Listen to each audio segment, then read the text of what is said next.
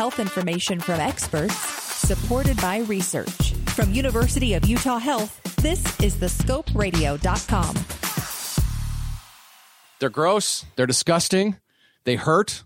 They look terrible. I'm talking about cold sores. Dr. Tom Miller with University of Utah Hospital. We're going to talk about what causes them and maybe what you can do to get some relief and get that thing off of your face. So cold sores, what exactly is going on and how did I get it in the first place? That's what a lot of people wonder. Cold sores, Scott, are due to a common virus called herpes 1 simplex virus. Is that the same herpes as the other herpes we hear about? It is. It's a slightly different type of virus, but essentially the two are the same. Okay. The one we're talking about today is commonly referred to as herpes labialis, or the common cold sore that people get on their lip.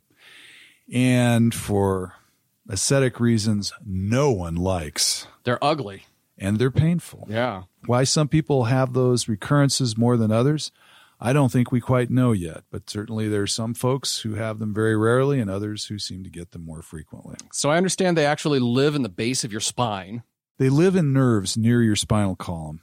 Once you're infected by the virus, it stays. It doesn't ever go away.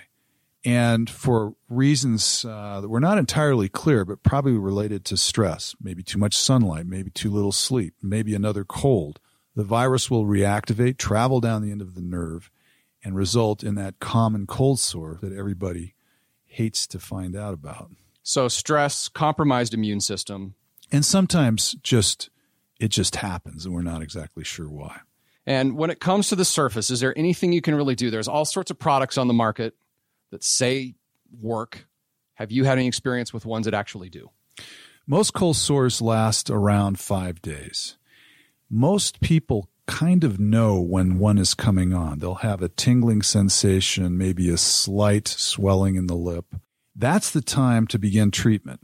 The best treatments are the oral antiviral agents that are prescribed by physicians and other providers. Those work pretty well. They will generally reduce if you get them started quickly, and especially in that prodromal time. That's the time before you can actually see the cold sore. They'll cut the time the cold sore is present by about 2 days. Okay. And they can decrease the severity of the pain and the size of the lesion. Do some of those medications actually keep them from breaking open? Or are you always going to have it break open? Not necessarily. It may prevent it from breaking open. So typically you'll see that little blister on a very red and raised base that's painful and terribly ugly to most people. But it does resolve completely whether you use the antiviral treatment or not. I would say that the topical agents that you can buy over the counter have been shown to be not very effective. Really? So like your Abrevas and that sort of thing? Yeah, the topical agents have minimal effect on time to resolution. So if you really want to decrease the time that the sore is there, you need to use an oral medication, an oral antiviral agent. And there are a number of those on the market. There are a couple that are generic that you need to take for a longer period of time. There are those that you can take 1 dose or 2 doses in the same day that will do the same thing as the generic version that's taken over 5 days.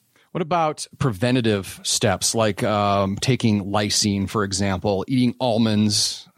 Are those just myths? They may work, but we have no proof right now that they're effective. So I don't disparage something that people think might be helpful, but we just don't have any proof that those are working. What about that as more of a symptom of a compromised immune system? If you're getting them a lot, could that mean that there's something else going on in your body? That's possible. I think if you're having frequent attacks, meaning a couple a month or one a month, you might want to see your physician to see if there could be some other reason that you might have these recurrences on a regular basis. There is chronic suppressive therapy. That's the same antiviral, but it's taken daily. And it's considered to be used. You can consider using it in folks who have 4 or more of these outbreaks a year. And it is effective in suppressing recurrent herpes spots. So if you have a cold sore, it's probably smart to avoid kissing from the moment it tingles until it's completely healed. What about sharing silverware, glasses? Yeah, I'd avoid doing that. Those are common sense things we do with all infections. We stay away from close personal contact and avoid using things that we've, drinking and eating utensils, and wait until the cold sore is completely resolved. They're common, they're troublesome, but there is treatment to reduce the duration.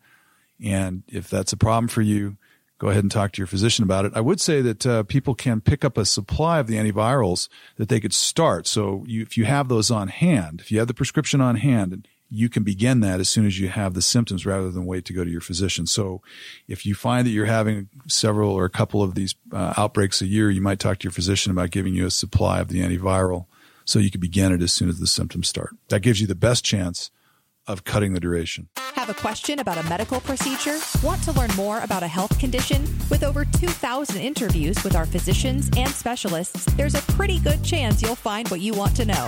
Check it out at thescoperadio.com.